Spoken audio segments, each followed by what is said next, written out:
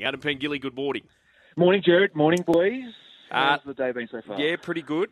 Certainly talking a lot of cricket, but we got some footy this weekend, and I saw that Cody Walker was confirmed as captain of the Indigenous side as we got the All-Stars game this weekend across the ditch. Yeah, very much looking forward to this game, Jared. I know there's been a lot of withdrawals and probably a little bit of I don't know what the right word is, but it's sort of tempered the build-up a little bit. And Lewis will probably speak to this a little bit better than me, but I find it hard. This game really struggles after a World Cup year, just with the player withdrawals. These guys just simply aren't ready to play a game of football if they're playing a World Cup to the end of November, start of December. So that can always be an issue, but it's such an important week off the field more than anything, and Loz knows that better than anyone else. Just the cultural significance around what the Māori and Indigenous guys do is quite extraordinary, really. So good to see a few of these guys get a hit out tomorrow in New Zealand. Keen to see what Cody Walker and Latrell and Jack Whiten can do, and then see a few of the Māori boys as well. So, yeah, very much looking forward to this game. And let's get it on, Footy's back. What did you take out of the Warriors-Tigers trial last night?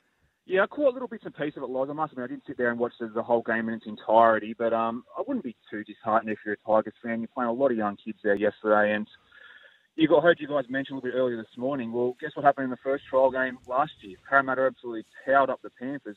How much did it count for on grand final day? Absolutely nothing. So I wouldn't be too worried about that. I thought there was some really good signings from the Warriors. Luke Metcalf was. Where does he fit into the equation for the Warriors this year? Because I thought he was fantastic in all the bits and pieces that I saw. So he's going to be a really important signing for them coming across from the Cronulla Sharks. I just wonder if he's a starting spot in that 13 straight away, or they try and ease him into the action from the bench somewhere, but he's just got that attribute you can't coach, which is speed. No, that's exactly right. I think he's a really good player. But I said this morning I think he'll be in his 17, but then I thought about it. They've bought Dylan Walker, and I read somewhere that Andrew Webster said that he's going to be the 14. So if you've got him as the 14, Luke Metcalf, it sounds like he'll either be in or out of the team.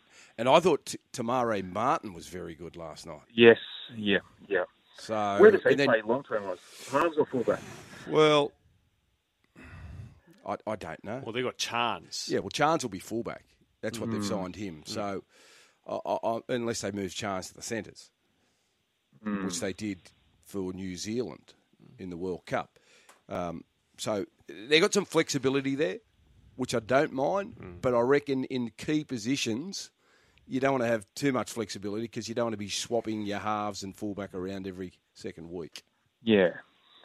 I think it's just going to be good to see the Warriors play back in New Zealand on a regular basis. I don't think we can underestimate how much of a difference they're going to make to them this year.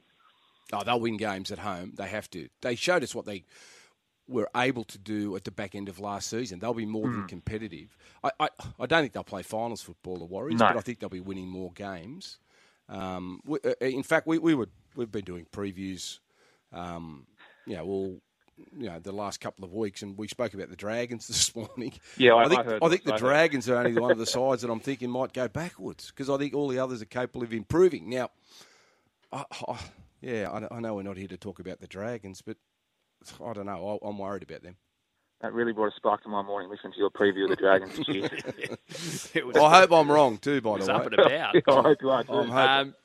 As far as the rest of the weekend in the footy's concerned, is there a player, a game, a coach you're looking forward to seeing how it all unfolds? Yeah, the team I'm really keen to see how they play this weekend is the Roosters, because Robbo is named probably a lot stronger team than a lot of people thought he would have named for his first trial. And I go back to last year, Loz, and remember on the eve of the finals, they were the informed team. What, they win 7 or 8 games in a row leading into the finals. Everyone thought, oh, geez, they're coming, the Roosters. Here they go, they're going to make a charge from the bottom part of the top 8. But the reality is they started the season so poorly by their standards the first half of the year. They just had too much to do. So I think the Roosters have put a lot of effort and energy into trying to start the year quick this year, and you can see that with the team that he's named for the trial this week. So they're probably the team I'm most keen to see how they start this weekend and see what's going to happen. So they need to start the year quickly. So, yeah, they're probably the one, Jerry. If you're asking your team on the spot, I'm keen to see what the Roosters can do this weekend. What about at Randwick tomorrow, mate? Who do you like?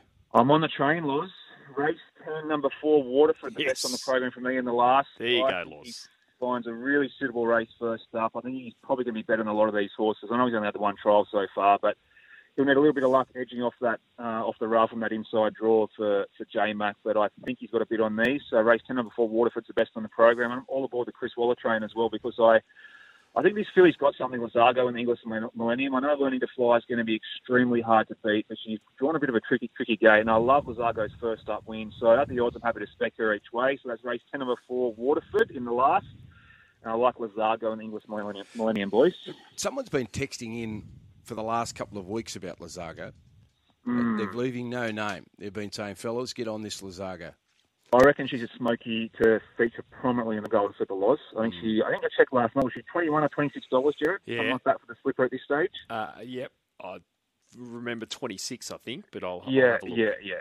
She's still got to prove it to sort of match it with the likes of, your King's Gambits and your Learning to Flies and your Don Corleones, but I reckon she can lay down a marker there tomorrow. So, yep, she might be an each-way play in English Millennium. Okay, $9.50 tomorrow, $2.90 the place, and is $21 in the slipper market, Lazargo.